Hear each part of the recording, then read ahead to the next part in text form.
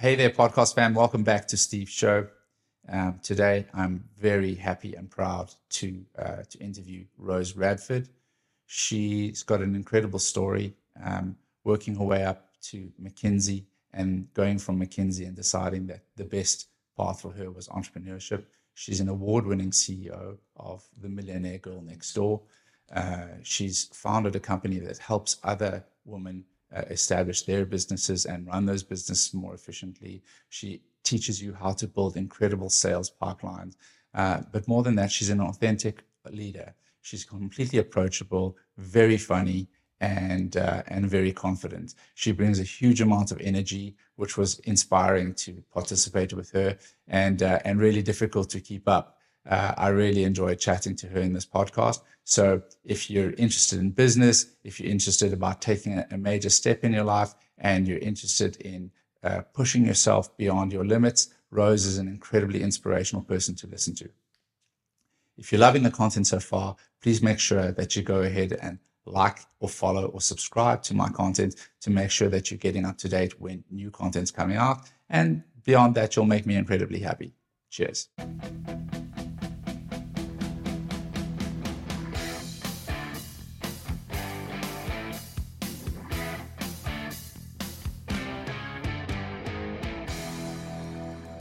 Welcome to the show. I said I was going to do that, but Rose is here, and I'm so happy to have you. Rose, I was saying before we started recording is that your journey for me has like really been quite impressive. You've got McKinsey in there, then you've sort of pioneered the $1 Million Girl Next Door. Maybe you can just talk about what that is, what the Millionaire Girl Next Door is, and how it actually works, and what the journey from McKinsey was like. Of course. I realize my brand name is a bit of a mouthful. Yes. Millionaire Girl Next Door. Yeah, Yes. It's quite something. Yes. But actually it really encapsulates this beautiful dichotomy of millionaire, maybe let's say luxury or high-end, aspirational, with very basic girl next door, super ordinary, will wear clothes from Zara and that'll be it kind of thing. Yeah. And so the Millionaire Girl Next Door is really a culmination of like what my life looks like, and knowing that so many other women out there also desire their version of success without needing to be over the top with it or flash it, but to be kind of like that secret millionaire girl next door nobody really knows about, but is feeling very satisfied with her success. So that's what the brand is about, but that's obviously where we are right now, and that's not how things looked when I first started the business nearly 6 years ago now. So as you said, I was a McKinsey strategy consultant when I first started my career. In fact, I ended up being the first female undergraduate from the University of Bath, which is not really a target university for McKinsey, to land a graduate job into McKinsey at the time. I couldn't find anybody else like me. And of course, that then led to this feeling of being a massive imposter. And I'll be honest with you, I spent the first month at least at McKinsey expecting an email in my inbox saying, "Sorry, Rose, we made a hiring mistake. We've got to let you go." I thought that was genuinely going to happen. Crazy thing to carry. I know. I genuinely thought it was going to happen. Because I wasn't fitting the profile of what I thought they would be hiring. Anyway, I spent 2 years at McKinsey, and to be honest, it kind of felt like square peg round hole. But the reason I was there is because I have parents who are essentially entrepreneurs. They've run various businesses over the years, failed a lot, and are now successful today. But I spent the first 10, 15 years of my life watching them struggle running a business, having conversations at the dinner table about money and paying the mortgage. And so money's never been a taboo topic for me at all. It's always been a, how do we solve this money problem type thing? And I really wanted to be able to help them, but I couldn't. I was too young. I didn't understand the world. And the result of that experience, I suppose, as a child and a young teenager, was a decision to never have to run my own business and always work for somebody else, so I had a safe and secure income. So I went to McKinsey knowing McKinsey was the CEO factory, and that like 10% of the FTSE 100 CEOs have been at McKinsey or something like that. I saw that information at the age of 17, 18. I thought, right, that's my plan. That's where I'll go. But very quickly learned that I really don't enjoy working for other people. And I don't like having other people's deadlines on my plate. And I also don't like having to put up with just the silly crap you have to put up with. And so I burnt out trying to fit my square peg in a round hole for those 2 years, and also working the crazy hours that you do at McKinsey. But there was also another experience that I had that was quite a defining moment for me when I look back at it now. And there was one very memorable day that I was sat in a windowless office room somewhere in Scotland on client site. It was cold, it was horrible, with team members and a project that can only be defined as the worst of like McKinsey projects. You know, just everything goes wrong. It was one of those projects, having a terrible day and just feeling kind of depressed about the whole thing. And my boyfriend at the time, who's now my husband, was out in the Mexican outback riding horses. And I was like, what the hell? How are you doing? What? And he was being paid to be there. He's a pilot for British Airways, just to fill that gap in. And he sent me a reply back to my message of like, what? That's amazing. How the hell? I want to be there. And his reply to my message was, life choices, babe, life choices. Oh. And it was a good job he was in Mexico, because I would have walloped him one, frankly. Yeah. But that was when I really realized that if I want to have a life of adventure, variety, fun, and make a lot of money, as well as make a really big impact in the world and use my skill sets and strengths to actually help people, which is not how I felt at my previous job, then I need to make some other life choices, clearly. And it took a long time for me to then put all the dots together, I suppose, and figure out the plan from there. But in the end, I ended up leaving at age of 25, as I said, totally burnt out. And it's probably spent about 2 years rebuilding who I was before then the business really took off. Because those first 2 years of business are really hard. You don't know what you're doing, how you're doing it, what you're selling, who you're helping, how to even charge any money. And I had a lot of healing work to do as well in those first couple of years. And then 2020, things really took off for me. And I guess it's kind of looked like it's been an overnight success, but it took years to get there. Yeah, I think that's always it. You get the Instagram version of the stuff, and we're sort of seeing you at kind of like in a peaking curve and thinking, wow, you know, it looks so easy, but there is a certain amount of grind. Yeah. And just on the healing bit, you know, like, what was the healing for you? What was it that you did? Was it a moment of clarity that you said, okay, I'm not good, and now I need to activate X to heal? Or was it just a factor of time? I did some deep work around it, for sure. And the fact that I entered McKinsey feeling like such an imposter, to the extreme that I felt, wasn't really the fact that I'd come from Bath University and all that kind of stuff. It was actually experiences I'd had as a child that had made me feel like I wasn't good enough in some way. And don't get me wrong, I had a beautiful childhood, wonderful parents, nothing traumatic happened in my life. It was fine. However, there are certain things that we say to kids, either as parents or as school teachers, that then lead them to doubt themselves or not trust their own creativity, or to feel like they're not good enough in some way. Do you have an example? Oh, I do. The first time I ever did a test at school, let's say 5, 6 years old, the first time that you get measured as a human, pretty much. And I got something like 9 out of 10, let's say, like a pretty high score that I was really pleased with.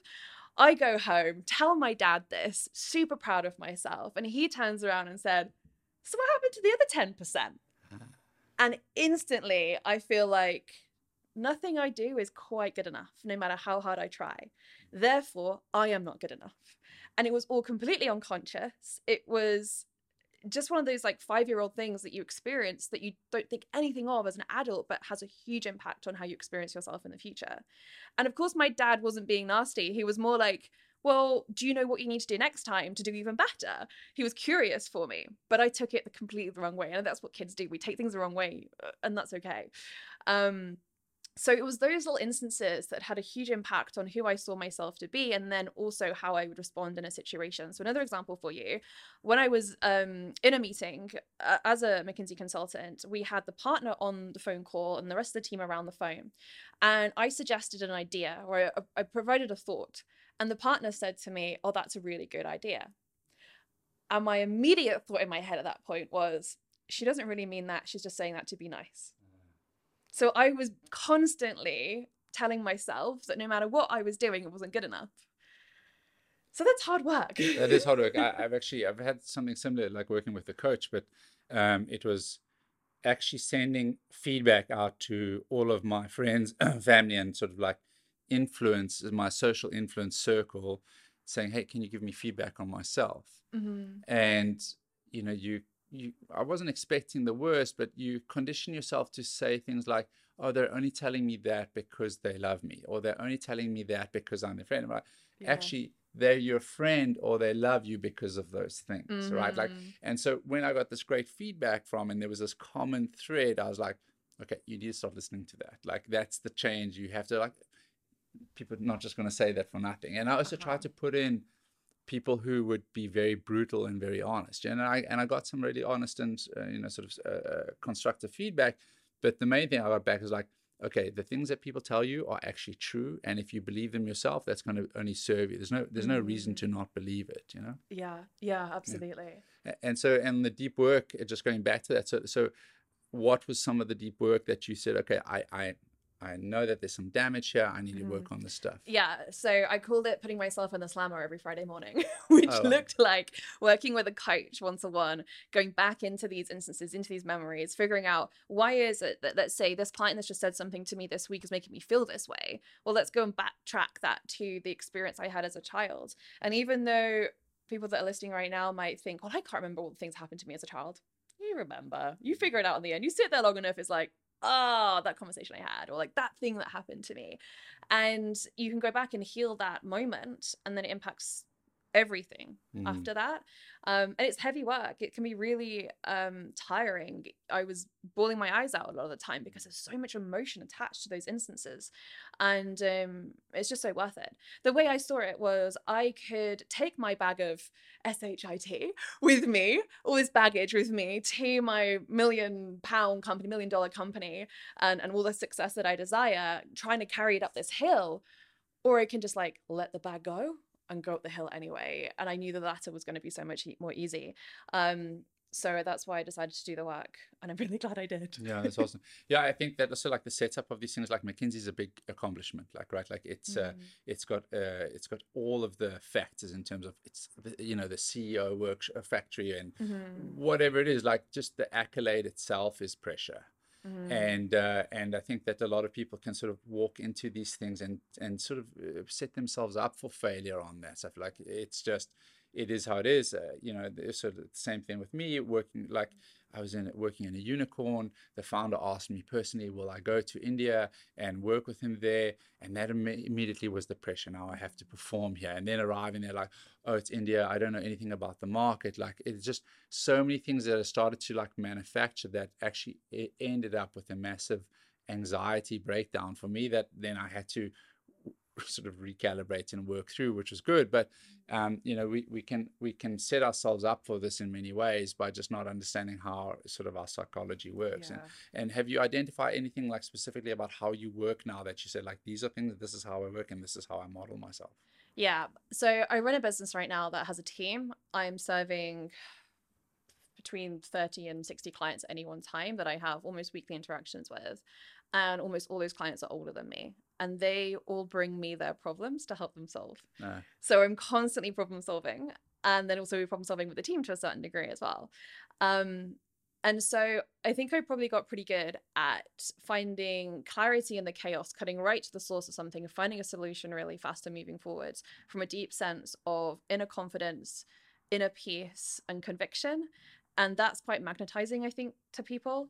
And that's not because I've decided one day that I'm good enough, but because I really did the work and earned the right to feel like I believe in what I'm saying here. And I think sometimes we end up with two types of people. One type that really doubts themselves, really has like a deep confidence like lack there in one way or another, which is what I was before. And we also have a different type of person that just kind of believes they're the absolute bee's knees and doesn't necessarily have the emotional intelligence around what they're saying and how they're saying it. And I think those people that are at the beginning that have worked their way into having deep senses of confidence come from a completely different place within themselves. So yeah, I'm really proud of what we've now created off the back of that inner work as a team as well, because I'm definitely not doing it on my own. Yeah, that's awesome. And so Millionaire Girl Next Door, my summary understanding of it is that you empower women to to build their coaching business. Is that correct? Yeah, so it kind of started with serving coaches. However, the word coach is a very broad term. Yes. It can mean so many different things. And so really I see the women that I support as experts in their own right in some way. Everything from fertility coaching, postpartum, doulas, all those sorts of things, to weight loss, menopause, hormonal changes people are being supported with, obviously business and relationship coaching. We've got people that are in like change management certifications and helping people prevent getting cancer in the future. And it's like, it's wild. The number of niches I end up supporting is incredible. So I think the word coach doesn't quite encapsulate it enough anymore. Almost like practitioner maybe, or Yeah, something, you know, it's I broader. think so. Like experts that are really here to help other people. And they often have one thing in common, and that is their marketing and sales skill set isn't where they want it to be able to reach the people they want to reach and make the money they want to make. And that is, I guess, the hole that I'm able to equip them, like fill and like equip them with, so then they can go on and create the income and the success that they want. So that very much looks like equipping them with understanding of online marketing, social media, running ads, copywriting, funnels, all that good stuff that really is the toolkit to be able to grow an online business. So that's like the one thing that I just noticed, like what you're talking about is applicable to more than just women. So what was the decision to focus on women? Like why that angle? Like no anything about it. It just like when I came about, like, geez, I could use that. That sounds amazing. And if I want to develop this, so what was the decision behind that? So it was a piece of data that I came across about a year or two after leaving McKinsey, and we know that there is a corporate salary gender gap, right? I think it's around 17-18%, depending on what data set you look at. But what is less broadcasted is the income gap between men and women in the entrepreneurial space. And that's reported to be around 10% more. So we're looking at like 25 to 30% being the income gap. Even when you control for things like industry, time in business, like all these different things you can basically control for, you're like, there's still an income gap here. And that really annoyed me, especially when I come across so many capable women that simply are not making the money that they could be and should be. It kind of angers me, irritates me. What is the main reason that exists? Like why? It just doesn't make sense that if you both, like, if you're calling the shots yourself, why are you earning less? It's multifaceted. The problem is like a combination of different things. I think on a fundamental level, we as women in society are not socialized to feel comfortable taking and wielding power in some way. We are considered, let's say, the bitch or the person that's on like a power trip. And we know this based on, funnily enough, McKinsey research, that a man in power is more likable than a woman in equivalent levels of power. And so when we think about money, what's money? Money is power a lot of the time. It gives us choice. It gives us an ability to change things. So if money equals power and women aren't socialized to feel comfortable taking and wielding power, what do we end up with?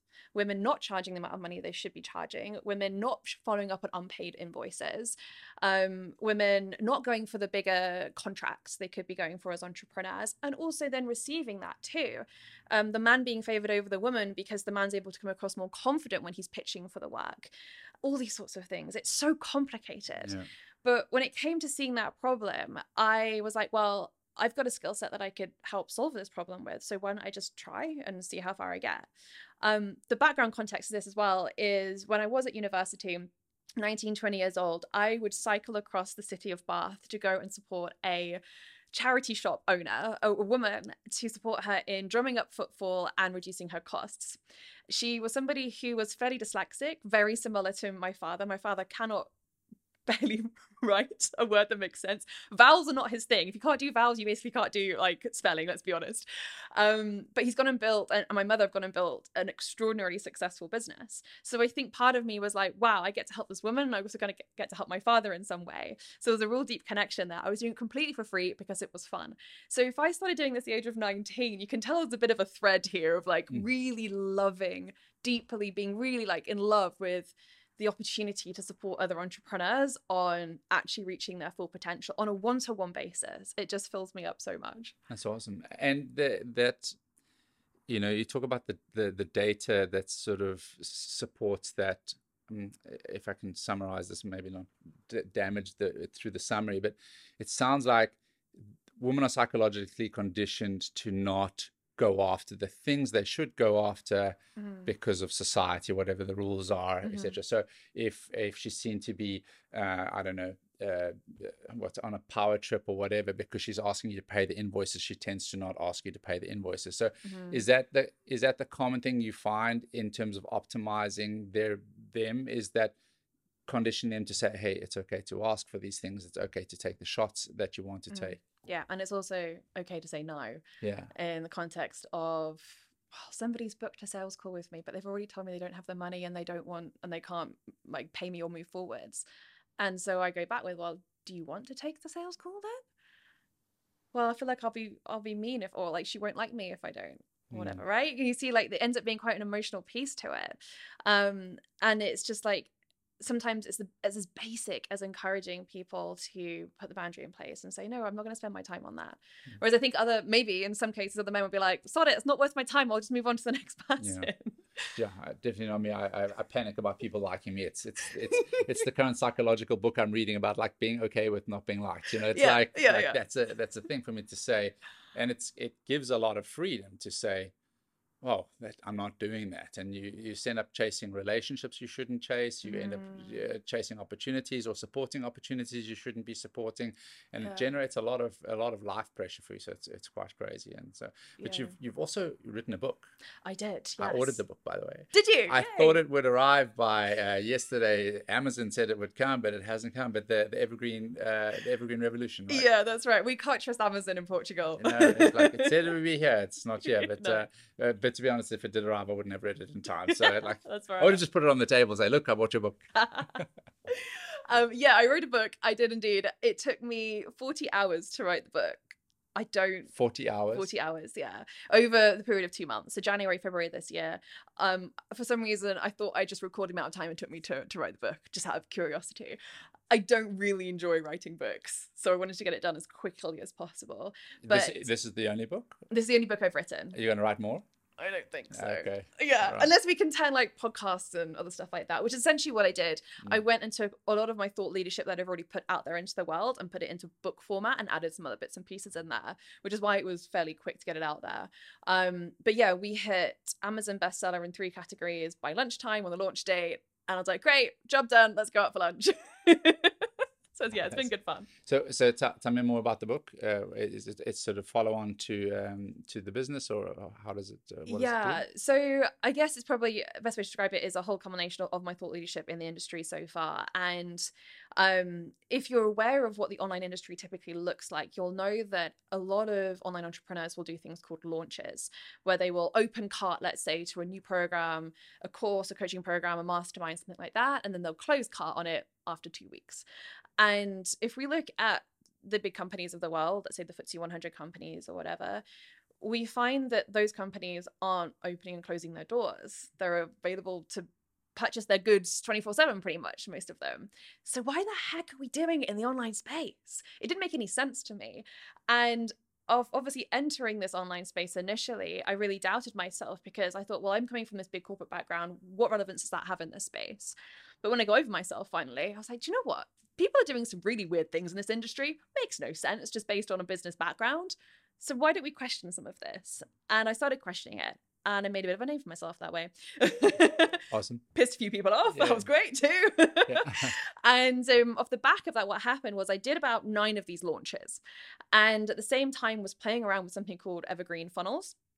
And discovered that I could sign 1 new client a week, 9 weeks in a row. That was essentially my evergreen funnel working for me. I spent £20 a day on Facebook and Instagram ads and ended up signing a client every week that was worth 3, 4, 5 grand. So super profitable as a marketing strategy. And lo and behold, I went and launched again after doing those 9 weeks, thinking launching is the thing you're meant to do in this industry. I was so convinced by the general thought process of the industry. And got to the end of the year, which was 2020 at the time, looked back at all the data to figure out, okay, what worked, what hasn't worked. And I discovered that the months in which I was launching were the most high pressure, stressful, long working, high cost as well, because you end up spending more money on assistants, ads, all these extra things that a launch needs. And not necessarily the most profitable either as a result. And the months that I was evergreen, just letting the funnel do its work, were the most chill, the most profitable, the most easygoing and simple. And at that point, I was like, right, that's it. I'm going full blown evergreen, and I'm going to start flying the flag for this thing, because clearly I'm not the only one in this industry that's having the same experience.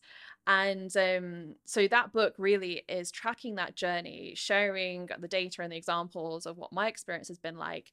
And that one funnel ended up bringing in over 1.5 million US dollars over the last couple of years or so now. Just one funnel. And we've got another funnel that's doing like $250,000 already, and all these sorts of things. And so I love to be able to give that skill set to other women so they can create their funnels and create the success that they want without needing to burn themselves out. I also had a really beautiful conversation with a client of mine yesterday who just finished up in my 12-month program. And when she entered, she was doing kind of erratic launches. She'd done a launch that nobody actually purchased, and it was super frustrating for her. She's a really talented woman, really great at what she did, and it's actually a very strong marketeer now. And she came into the program and basically grabbed everything that I taught and implemented it. And now she's in the space where she works about 10 hours a week. She has 2 young kids, 10 hours a week. So really been enjoying the summer holidays, and is signing 1 new client a week, and has been doing so for about 2.5 months now. That's incredible. It's super easygoing. And like, people get on calls and they're ready to rumble, and it's just the most beautiful thing to see. And so that just filled me up so much, having that conversation yesterday. And so how does are you happy to talk about the 12 steps, or is it a 12-month program or 12 steps? 12 steps It's is 12, a recovery. it's 12 months, yeah. 12 steps is a recovery, right? Yeah. Not alcoholics, though. Exactly. I can, roughly kind of give you an idea of it. So I guess we could probably say it's broken down into 3 phases, as the easiest way to describe it. The first phase is really about articulating the value of what you're selling in a much better way. Because if you're needing to use deadlines and scarcity to get people to buy, it's probably not a very strong offer.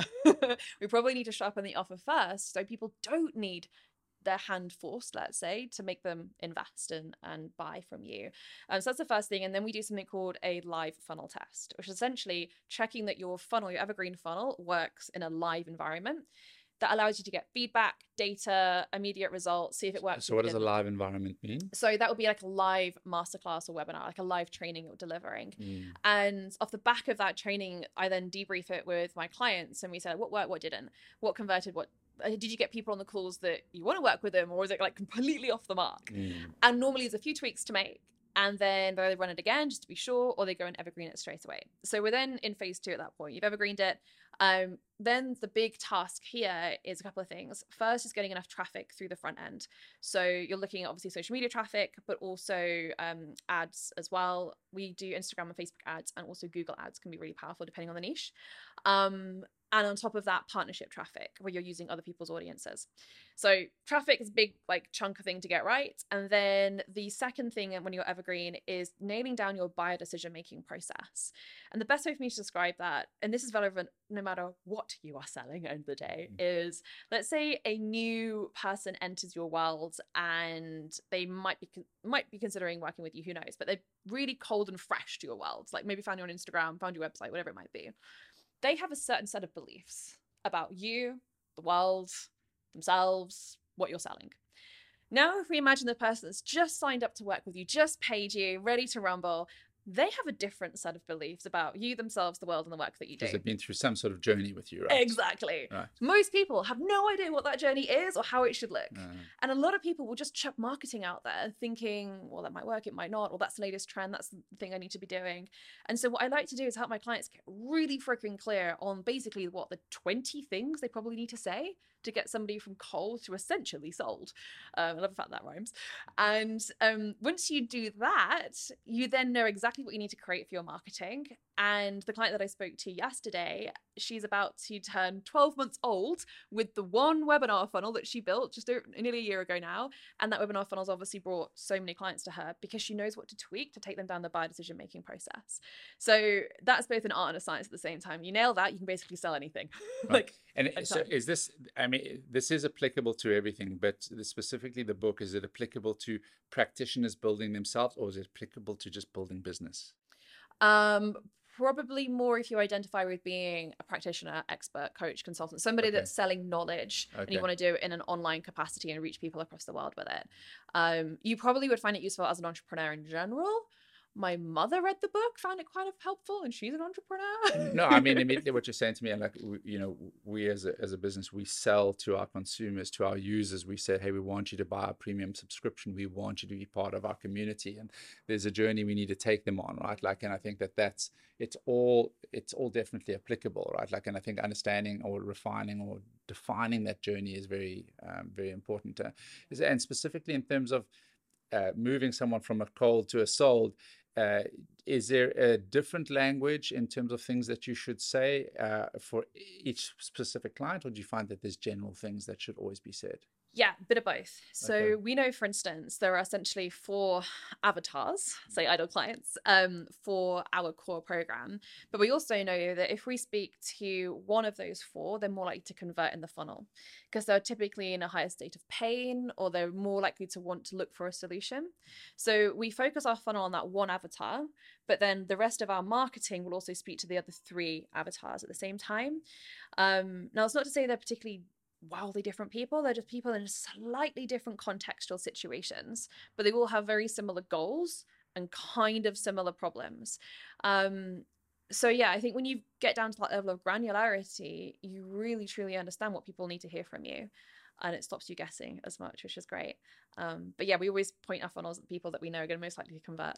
Well, I always try to say that with my sales team is like, you should write your script and you should practice that script, and then you should go back from your sales meeting and say, did this work or did it not work? Whether you're doing a cold call in person, you say, did I clear all of the things? Because sometimes we see also with salespeople is that they come in and they do really well, but then they start doing badly. And when they do really well, they're kind of following more of the steps they taught. And when they get better, they kind of shortcut that a little bit because they're like, well, last time I said this and I got the deal. And so then they start jumping steps in terms of taking a client through the journey, and they battle to figure out what it is. And so sometimes just taking stock and saying, actually, this is what I'm kind of saying in my meetings, and this is what's missing. Even when you're pitching to raise money or whatever, it's like we find like we create a lot of rejection early on by saying the wrong thing that would create immediate like pushback. It's like, actually, we don't even need to talk about this till the end, right? Like, and so it also just repositioning how you present yourself. Yeah, absolutely. I always slow things right down on sales calls because I'm liable to doing that as well. You want to like get straight to the point, straight to the end. So yeah, you got to like create space for it, otherwise you can sabotage it. And so what's next for you? Like, what are your key things that you're currently working on, and what's keeping you busy? I'm in a funny place right now because I've done a lot over the last couple of years. We've ran huge retreats for clients. We had like 25 clients turn up in Lisbon and run the most amazing retreats. We've obviously got the book launched and hit bestseller. I ran a huge live event in London a month or 2 ago. We've created a lot of cash flow and profit in the business. Like, there's basically tick at this point. And I'm like, entrepreneurship, did I just complete it? That's obviously not what's happening. But I'm like, where do I go now? And I have this craving at the moment to simplify and delete a few things, which I've already started doing. I'm quite quick at making decisions and doing it.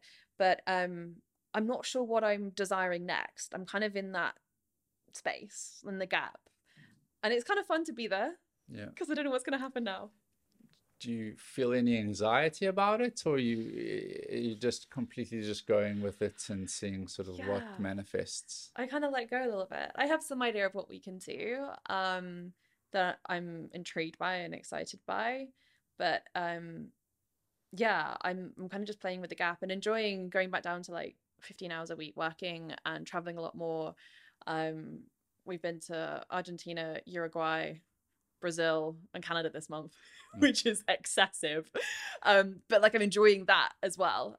And then I'll probably get the urge to kind of jump back in and add some things to the plate again. Okay, like, I'm not busy enough or something needs to happen. But the story that you're telling me just sounds like McKinsey sucked, and then from there it's just been like nonstop on the way up. Or is it have there been some big like failures along the way that you're like, that really sucked and that was a moment of clarity for me?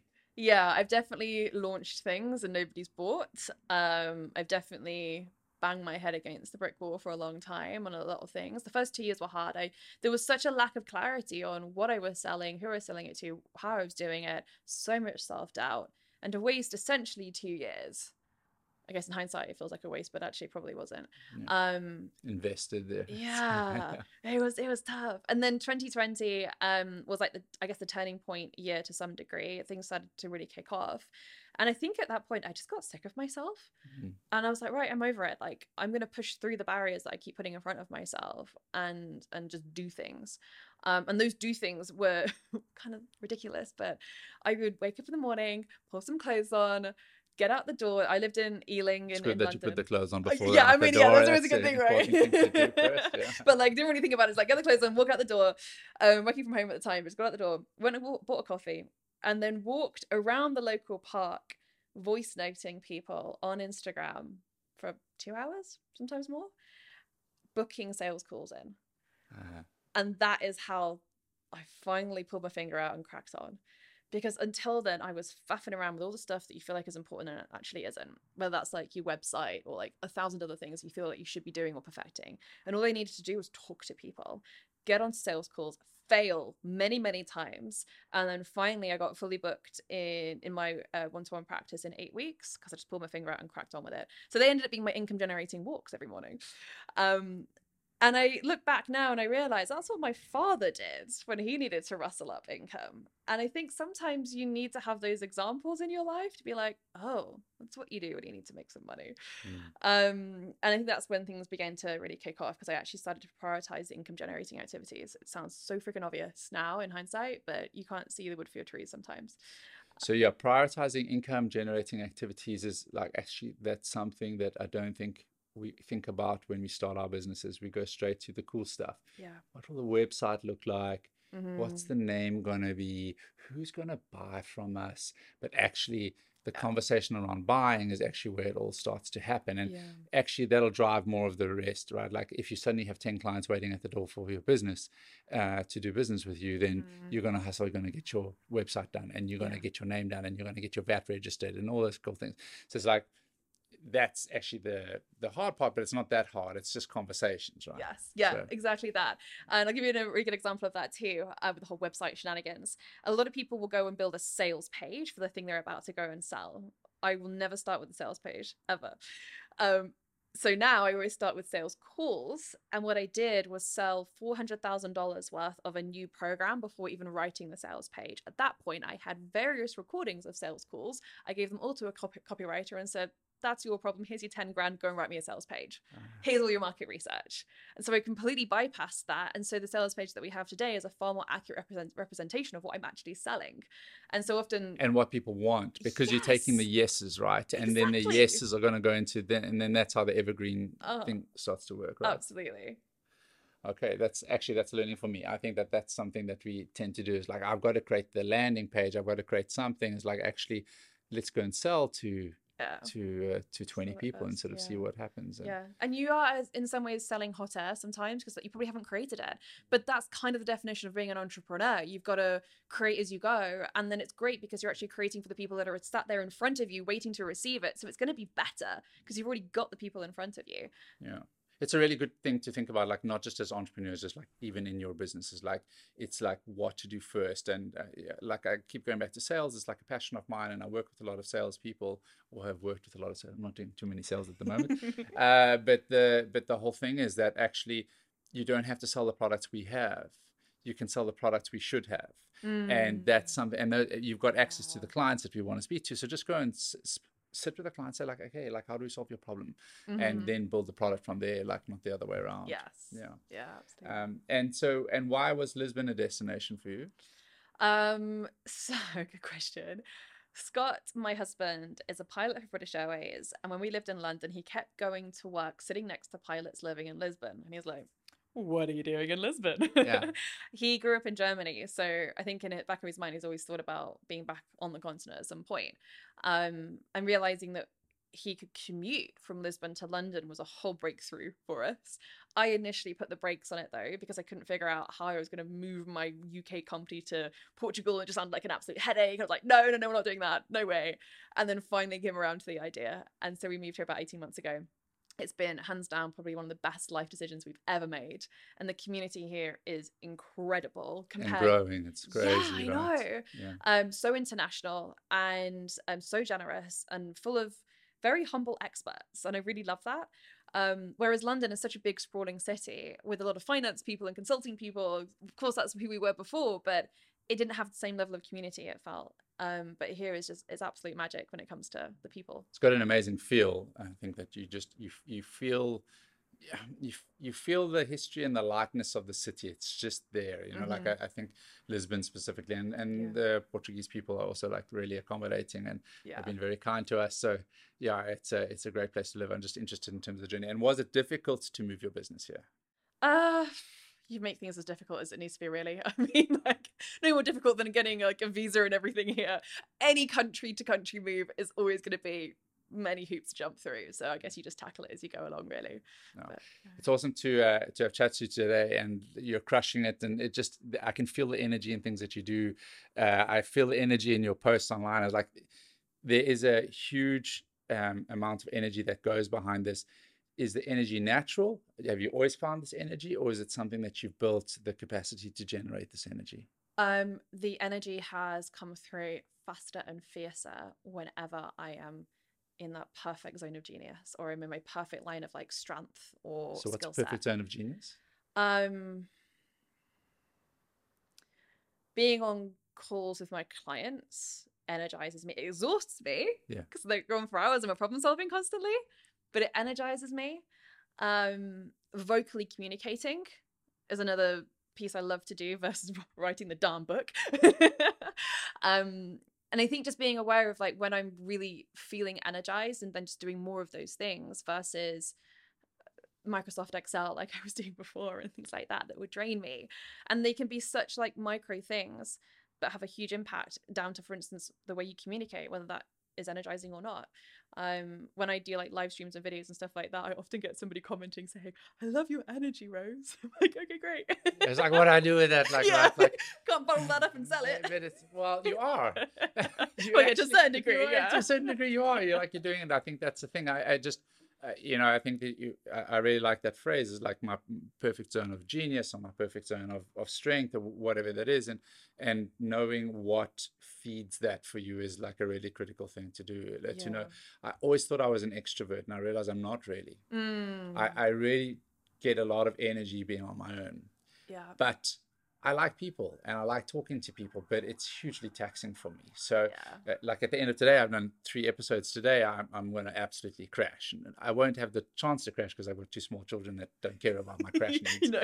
But it is that thing. But like quietly sort of tinkering away by myself is something that generates a lot of the energy that I then put out into the rest of the world. Yeah, I'm kind of similar as well. Do you find that being with new people is more exhausting than being with people that you're already familiar with? Definitely. Yeah, I'm the same.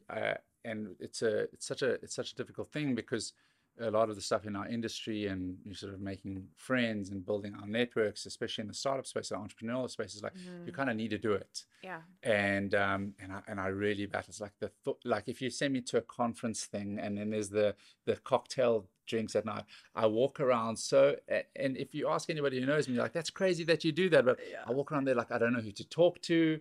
What am I to do now?